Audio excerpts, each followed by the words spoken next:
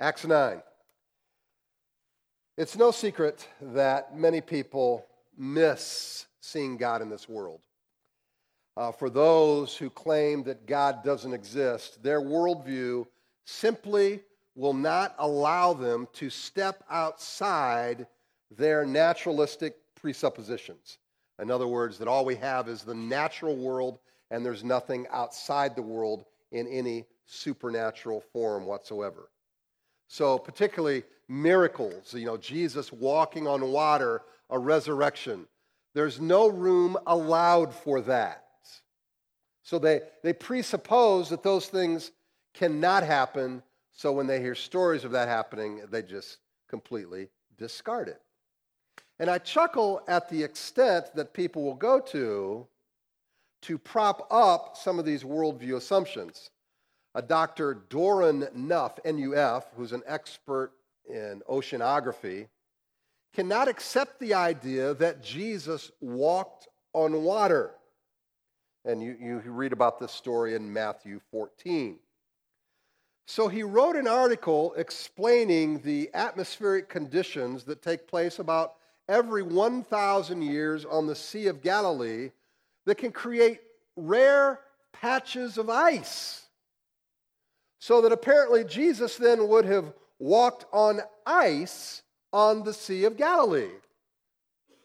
Now what's interesting about that story, it also talks about great wind on the Sea of Galilee. So actually Jesus would have surfed on the ice as he went across the water, which would have been just as miraculous as walking on water. It really is amusing in one sense when we think of this. But we should not be surprised that there are people who will go to great lengths to stay stuck in the natural world, to not accept the possibility of anything supernatural. It really begs the question, is it possible for us as Christians to get in a similar state? I mean, I'm assuming if you became a Christian, you obviously think that there's a God, and you think that God came to the earth and that he moved in us to have supernatural activity in our own life. He forgave us of our sins. We all believe that. But is it possible that we take for granted God's movement in our lives? Is it possible that we actually miss altogether God's intervention in our lives? Maybe we don't see it. We don't understand it. We just take it for granted. To me, one of the most fascinating stories in the New Testament is the two disciples walking to the road of Emmaus. It's just crazy to me how you could have two guys who, and this, by the way, this took place in Luke 24. It is after the resurrection. They are on their way to Emmaus. Two disciples are walking on the road. They do not recognize that they recognize that somebody has joined them, but they don't recognize him as Jesus. Now, not one disciple expected a resurrection, even though Jesus had told them, even though their world was rocked by Jesus while he walked on the earth. Their worldview did not stretch enough to accommodate a resurrection. And so what's fascinating is that they're telling this, newfound walking buddy that they have, who's actually Jesus, but they don't know it. They're telling him about all these events that precipitated the crucifixion. And they start explaining all of this. Now, Jesus had to have had a smirk on his face at this point, right? Well, then, after they go through all this, it's kind of like Jesus just letting the line out. He's got them like this. He starts quoting, Jesus does, from the Old Testament. And he starts, basically connecting the dots between the Messiah, Jesus, and the Old Testament. And it's only a little later that they have that aha moment. Then they say, what? You're Jesus? I mean, how did they not know that beforehand? Our worldview can so color us, blind us, that we cannot see the activity right in front of us. We don't understand what is happening when we take for granted the miraculous, the supernatural, or we deny it altogether. Jesus was right there talking to them, and they did not recognize him. Just think of how often we might misread God's intentions when things go awry, for instance, with a circumstance. People might think that God no longer loves them because they have a hardship. They are misreading that. God's blessing, God's intervention, we might have certain expectations for that, and our worldview can't fit that God might actually meet us in the valley. Our worldview is just a little too narrow. I'd like to assume that we all would want to be in a place where we want to see God's activity in our life, that we could recognize God's activity in our life, that we want to see him work, that our hearts are soft towards him, and we don't miss what he wants to teach us. I want my heart ready for his power, for his presence, expecting him to speak through his word, just like he spoke through the Old Testament to those disciples, as Christ walks with me. Knowing how narrow our perspectives can be, make our following passage in Acts even more amazing when you see the response to people here in Acts 9. Let's all stand as we take a look at our passage. Now, as Peter went here and there among them all, he came down also to the saints who lived at Lydda. There he found a man named Aeneas, bedridden for 8 years, who was paralyzed. And Peter said to him, Aeneas, Jesus Christ heals you. Rise and make your bed. And immediately he rose, and all the residents of Lydda and Sharon saw him, and they turned to the Lord. Father, we ask that all of us might turn to you. We pray in Jesus' name. Amen. You may be seated. We see here in these last two instances of Peter dealing with two different individuals, a personal ministry that can be contrasted with the public ministry of the apostles. The personal ministry of the apostles was congruent, consistent with the public ministry. The context of these two stories is Peter is involved in these personal encounters. And what we observe is that the power of Christ is displayed privately. And obviously, the power of Christ was displayed publicly, as in Acts chapter 2. What they claimed in public was also evident in private. That's really how integrity works, is it not? With integrity, what we do in public is also true of us in private. There's consistency between the public and private life. Every parent, every boss, every ministry leader, every Christian should strive to make sure that their public and private life, that these are consistent. When I was in Bible college in Colorado, I was friends with a man who taught our preaching class. He was middle-aged at this time. I was in my 20s, mid-20s. This man would later become a denominational leader.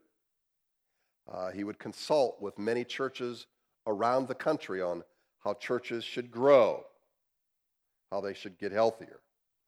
But I also knew him privately.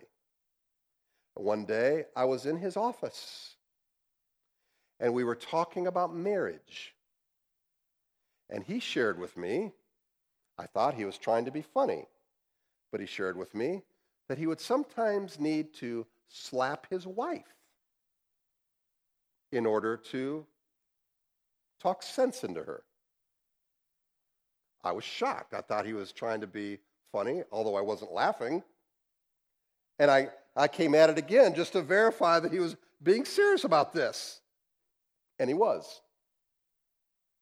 I was shocked. And I went home and told Janet, like, what do you make of that? I can't believe that. It would be of no surprise to any of us that he divorced that woman. That woman and him are no longer married. We can certainly call that hypocrisy. Call it whatever you want. But the personal and the public life, because I never heard him preach a sermon of the need to slap a woman. Right? I mean, obviously, he wouldn't get any support for that. But privately, he thought that was okay. Hypocrisy. Public, personal life, not matching up. When that doesn't match up, the negative impact is incalculable. A leader will never know the full extent of his or her hypocrisy. Our passage tells us that Peter made it a point to travel beyond Jerusalem to as many churches, to speak to as many Christians as possible, to encourage them and to build them up. He did this publicly, and he did this privately. And what I love about this passage is that it just shines a light to give value to what he was doing in a private session. And I want you to notice something.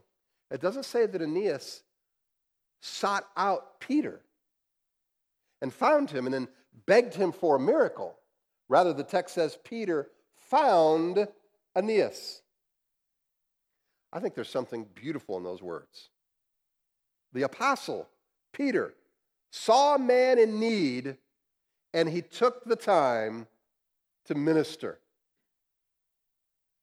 He didn't say, you know what? I'm just too busy. You know what? I am the chief apostle. All right? I'm the big shot. I don't have time to deal with people who are crippled. Just too busy for this. You know, my ministry is to the business sector. My ministry is to the upper crust. I'm not going to bother with people like you. Peter didn't think he was too cool for school. And apparently, we can all forget this. Because there was also an instance in Peter's life, that we see this in Galatians 2, that he was a little too limited in his perspective. And he only wanted to hobnob with the Jews and not the Gentiles. And Paul called him on the carpet for it and said, hey, the grace of God that worked in your life, it's working in theirs as well. You have a common gospel. And he took him to task. But here, I find encouragement in that. The reason I bring that up. I find it encouraging that God is using Peter like he is now here in Acts 9, even though Peter would fail later. I can relate to the failure. Can you not? Okay? I really can. And we look at how Peter operated in his relationship with Jesus, denying Jesus 3 times. And here he is now healing somebody. Just remember this, that God will use you. You confess your sin. You make it right with God. God will continue to use you. Doesn't put you on the shelf. Peter found more reasons to say yes instead of excuses to ignore ministering to Aeneas. The Bible kind of encourages this in all of us. Romans 12:13 says, contribute to the needs of the saints and seek to show hospitality. Romans 15:1, we who are strong have an obligation to bear with the failings of the weak and not to please ourselves. 1 John 3:17, but if anyone has the world's goods and sees his brother in need, yet closes his heart against him, how does God's love abide in him? I mean, that's pretty straightforward, is it not? All of us as Christians should be marked by showing care to those in need. I want you to notice the state of Aeneas. He was bedridden for 8 years, paralyzed. I mean, this wasn't the case of, somebody faking a disease. This was not one of those publicly staged healings that cannot be verified. This man was known in all of that area as a person who was crippled or infirmed. And when Peter moves to have him healed, Aeneas was told to make his bed. There was to be a public demonstration that the healing was authentic. Look what he's doing now. It would be a testimony to the power of God. And that story would spread, and everybody who knew Aeneas would be impacted by this. And then they could also draw their own line from that dot of that healing to maybe God moving in their life and forgiving them of their sin. Many turned to God. What was the reason for the healing? Was the reason, to shine the light on Peter? No. Peter said, Jesus Christ heals you. Jesus Christ is the one who has the power and the authority to heal. Peter was not doing this to draw attention to himself, to show how great he was, but to give glory to Jesus Christ. The strength was not in a human, but what God was doing through Peter. We learn this in Ephesians. Finally, be strong in the Lord and in the strength of his might. Or 1 Peter 4:11, whoever speaks as one who speaks oracles of God, whoever serves as one who serves by the strength that God supplies, in order that in everything God may be glorified through Jesus Christ. To him belong glory and dominion forever and ever. Amen. A ministry that is going to bear much fruit is the one that is steadfastly devoted to lifting up, glorifying, operating in the power of Jesus Christ. That sounds great. I could end the Sunday school lesson right there. We'd all say, amen. We all need to operate in the power of Jesus. Sounds wonderful. Now, what does that mean? How do we do that? I mean, practically, how does that get worked out, particularly in a ministry? How would, for instance, a ministry like this, how could we recognize when maybe we're operating in human strength versus operating in the strength of Christ? How would we know the difference? Let me first say this. I think we all have to recognize that just because a work is religious, just because somebody calls a work Christian, just because a work is done inside church walls, and just because, quote, Bible verses, does not mean that ministry is not fraught with fleshly, worldly, selfish motives and means. There's more to it than that. Christian trappings do not make a work Christian. Any ministry that is truly Christ-centered must be energized by Christ, by men and women who humble themselves, recognize their need to be in dependent faith upon Christ on a moment-by-moment basis so that he might work through them in his presence and power. One of the ways we might notice is that when Christian leaders are manipulative, using their authority to wield false guilt, using the church to satisfy their own ego, be assured that leader is not energized by Christ. Human strength alone, even if it's masked by religious work during a church service, in a church building, is still just human strength and nothing more. And by the way, I would also add, it's usually prayerless, prideful, and those kind of leaders usually get ticked when they don't get what they want. And people don't respond the way they want. They get upset. Working in just human strength reminds me of Leonard Woolf, who was an author and publisher and literary editor of The Nation. He said this, "I see clearly that I have achieved practically nothing. the world today and the history of the human anthill during the past 5 to 7 years would be exactly the same if I had played ping pong instead of sitting on committees and writing books and memoranda. And he went on to say that I have lived a long life and ground through 150,000 to 200 hours of perfectly useless work. That's quite a confession. Well, by way of application then, how can we as Christ Community Church maybe recognize whether we're Christ-centered or human-centered? Let me just throw a couple things out. And by the way, I just say this off the bat. Let me tell you what you can't tell. You can't tell by the number of people. You could have a church of 40, all right, that is just as Christ-centered and operating in the power of Christ as a church of 400 or a church of 4,000. And just because a church is big doesn't mean that church is not operating in Christ. God blesses churches with growth. So what I'm trying to say is it's not about the numbers, okay? So you just kind of have to get that out of your head. But here's one.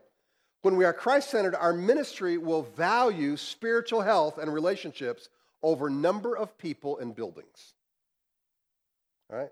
Our ministry will value spiritual health and relationships over number of people and buildings. When the bottom line for churches is money or the number of bodies, we have succumbed to fleshly motives. 1 Chronicles 21 and 27, God and King David are kind of going back and forth. And God's not too pleased that David took a census. He succumbed to the devil's temptation to rely on numbers as the bottom line. Authentic growth in the church is set in motion by the direct hand of Christ as we are faithful to his teaching, as we are motivated by his power, as we're operating in his grace toward one another. That's the real evidence of the Spirit of God working in a church. Nickels and noses have little to do with the truth, excellence, or character. Consider Jeremiah, for instance. Preacher over 50 years. And what kind of response did he get? Very little, nothing. Did God count him as a failure? I mean, imagine somebody pastoring in this town for 50 years with little or no converts. The church hasn't grown an inch. There's probably not a Christian in this city that wouldn't say, that pastor's a failure. But I'm here to tell you, if he's faithful, if he's operating in the power of Christ, is God pleased with him? Absolutely. Did he succeed? In God's eyes, if he was faithful. See, Jeremiah didn't develop some kind of atmosphere or show to appeal to the masses. He stayed the course and he proclaimed the word of God.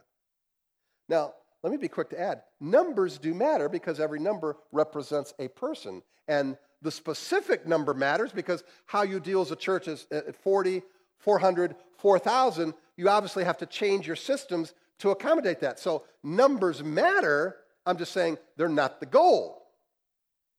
They are factors to consider as we strive to equip others to expand the kingdom of God. Secondly, when we value Christ-centered, when we are Christ-centered, biblical truth will continue to be a primary value. When the primary value is just getting people in the door, you can mark it down, the Word of God's going to be secondary. Always. When the number one goal is just getting people in the door. Newsweek, of course, that bastion of Christian truth, Newsweek, noted this, I quote, "The least demanding churches are now in greatest demand." Stew on that for a second. The idea is that churches that expect little in terms of theological truth or moral adherence are going to grow. Now, I'm not sure that's a completely fair statement because there are churches that do grow that are godly and good, all right? So we obviously have to acknowledge that. As historian David Potter, though, pointed out in his penetrating analysis of advertising, once marketing becomes dominant, the concern is finding a message to hold the audience. Well, that may be good for business, but think of that in terms of a church. Finding a message to hold the audience? Os Guinness, in his book, Dining with the Devil, he quotes a Christian publisher who said this, Christian publisher, do books which speak to and resolve basic human personal needs. Puff the benefits and chase celebrities. Promise them the stars, the sun, and the moon, and you will gain the world. It's as easy as that. It's no secret. And then to throw some crumbs adds this, but watch the soul. Thanks for that. In contrast, listen to the Apostle Paul reiterate this to one young pastor. Preach the word. Be ready in season and out of season. Reprove, rebuke, exhort with great patience and instruction. For the time will come when they will not endure sound doctrine, but wanting to have their ears tickled, they will accumulate for themselves teachers in accordance to their own desires, and will turn away their ears from the truth, and will turn aside to myths. But you, be sober in all things, endure hardship, do the work of evangelist, fulfill your ministry. If you're just going after the nickels and the noses, you can't help but have truth be compromised, because you preach the word of God and people will be upset. They will call you rigid. They will call you a dinosaur. They will call you all kinds of names. Old-fashioned, judgmental. How can you call this sin? That's just who I am. Here are some other factors to determine if you're being man-centered or Christ-centered. We don't have time to go through all these, but I just throw these out here for your own education. You'll also find this on your smartphone app, all right? For instance, man-centered is purely results-driven, bodies, bucks, and buildings, all right? Whereas a Christ-centered ministry will be truth-centric. You look at character fruit and relational fruit as well. Man-centered ministry, simply program-based, concerned about nothing but methodology. Whereas in a Christ-centered ministry, the process is important. Getting people participating in ministry is important, okay? Listen, I am not the expert. All right, I could probably just put a period on that and we could go home. But I am not the expert paid to do the ministry. We as a staff, okay, it's our job to help you do the ministry. You are the ministers. You are the one to love people, to reach people, to be ambassadors for Christ. If I were to die right now and the church were to go on and continue to succeed, that would be the best compliment the Christ Community Church could give me. If the church were to fall apart when I die, I have failed. And you could say that about anybody else on staff. Next is the man-centered ministry is concerned with star power. You know, you're going to have, the guy up front or the woman. Whereas with a Christ-centered ministry, seemingly insignificant people are honored. The people behind the scenes.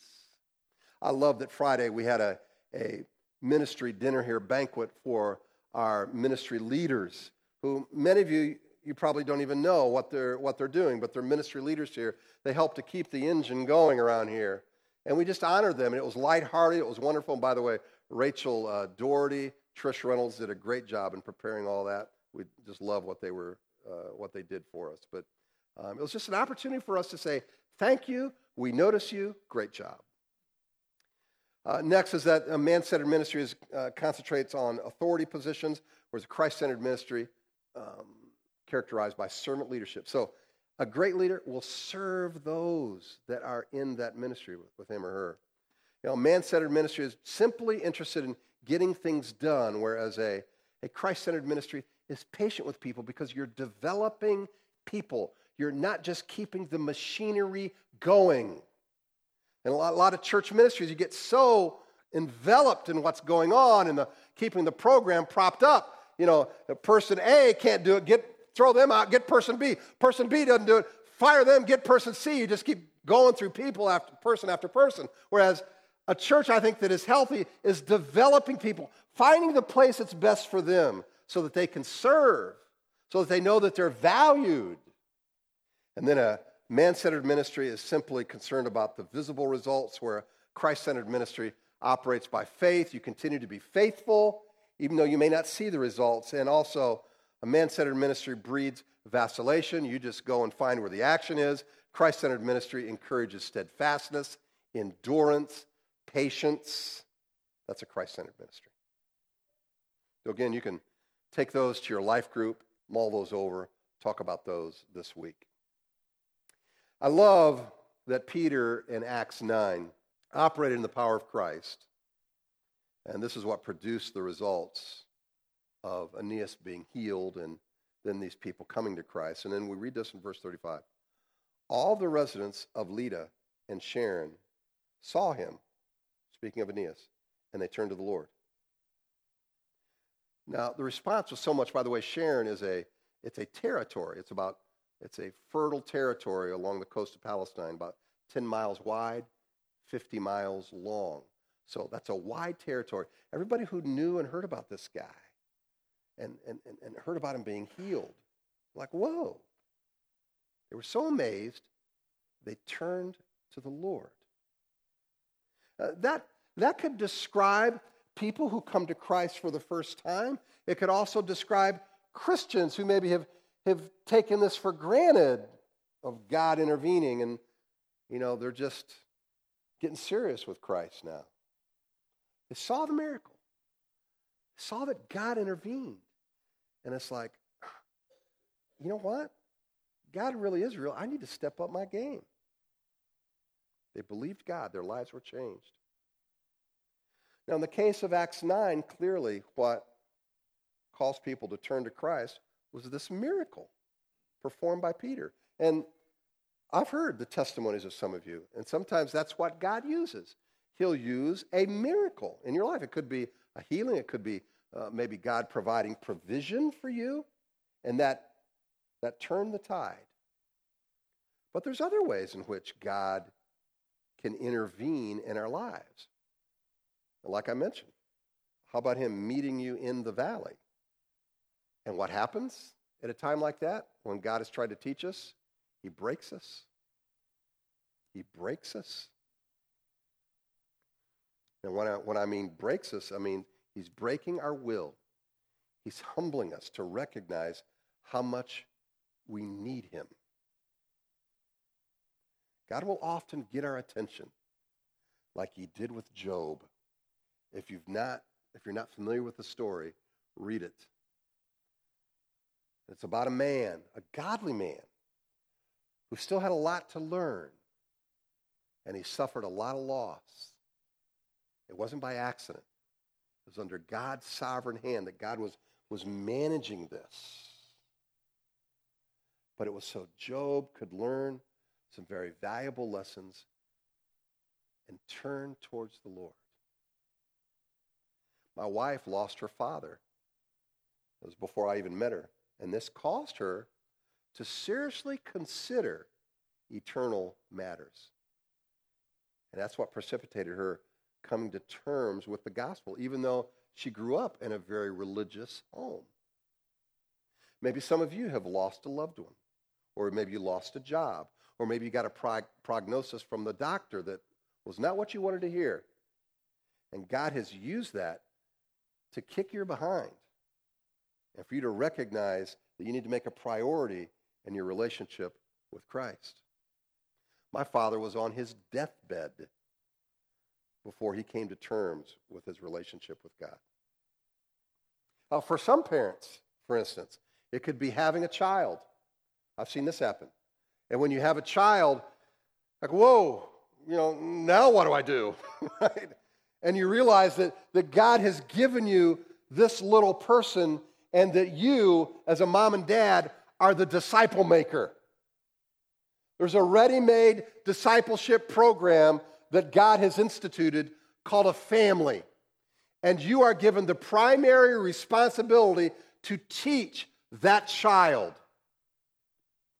And that has a way of us standing up straight, of taking things seriously, and then asking ourselves, well, am I a model for my son or daughter in terms of, my faith? Do I want my son and daughter emulating how I live my Christian life? And you begin to take things a lot more seriously. Now, here's the sad thing, is that some people will have these negative things happen in their life, or they could maybe even have a child or have a miracle happen in their life, and they don't respond positively. Some might deny it, and others, particularly if it's a negative thing, they might say, you know what? I'm done with this. In my class, as I teach philosophy at a local campus here, one of my classes, I try to show them a film. It's actually put out by PBS, of all people. And it interviews people that were involved in the bombings of the Twin Towers in 9/11. They were either in the building or they had relatives in the building. Some lost relatives. In one case, a woman whose husband was in the building. He was actually a fireman, and he went up there, and he later was killed. And she had a strong faith, or at least she thought it was strong, before that. But afterwards, she said, I'm done with God. I'm done with God. Others who were interviewed felt like they got out, and that was God's hand. Others saw the devastation, got out, and they said, I don't see how God could allow this. The exact same event. How can one person say, I'm going to move towards God in this, and another just go south in their relationship with Christ? See, I want my heart to be in a position to where I am receptive to what God is trying to teach me. And that takes a daily discipline. It takes work. I'm not up here telling you can just wave a wand and it's just going to happen. I wish I could say that my heart is always soft, or when Janet talks about, I'm always at the ready and say, hey, honey, tell me everything you feel, and I'm here for you. I wish that were the case. But I think that it's not. Real life puts things in our way. We have attitudes that can, that creep in. But I think as God puts these things to our minds and we're aware of it, we realize, are there some things I can do to position my heart to be softer, to position my heart to be at the ready? And I'd say absolutely there is. I want to be ready so that if God is intervening, he's walking right next to me, I want to notice. I want to see him. I want to welcome his work in my life and expect him to work in my life.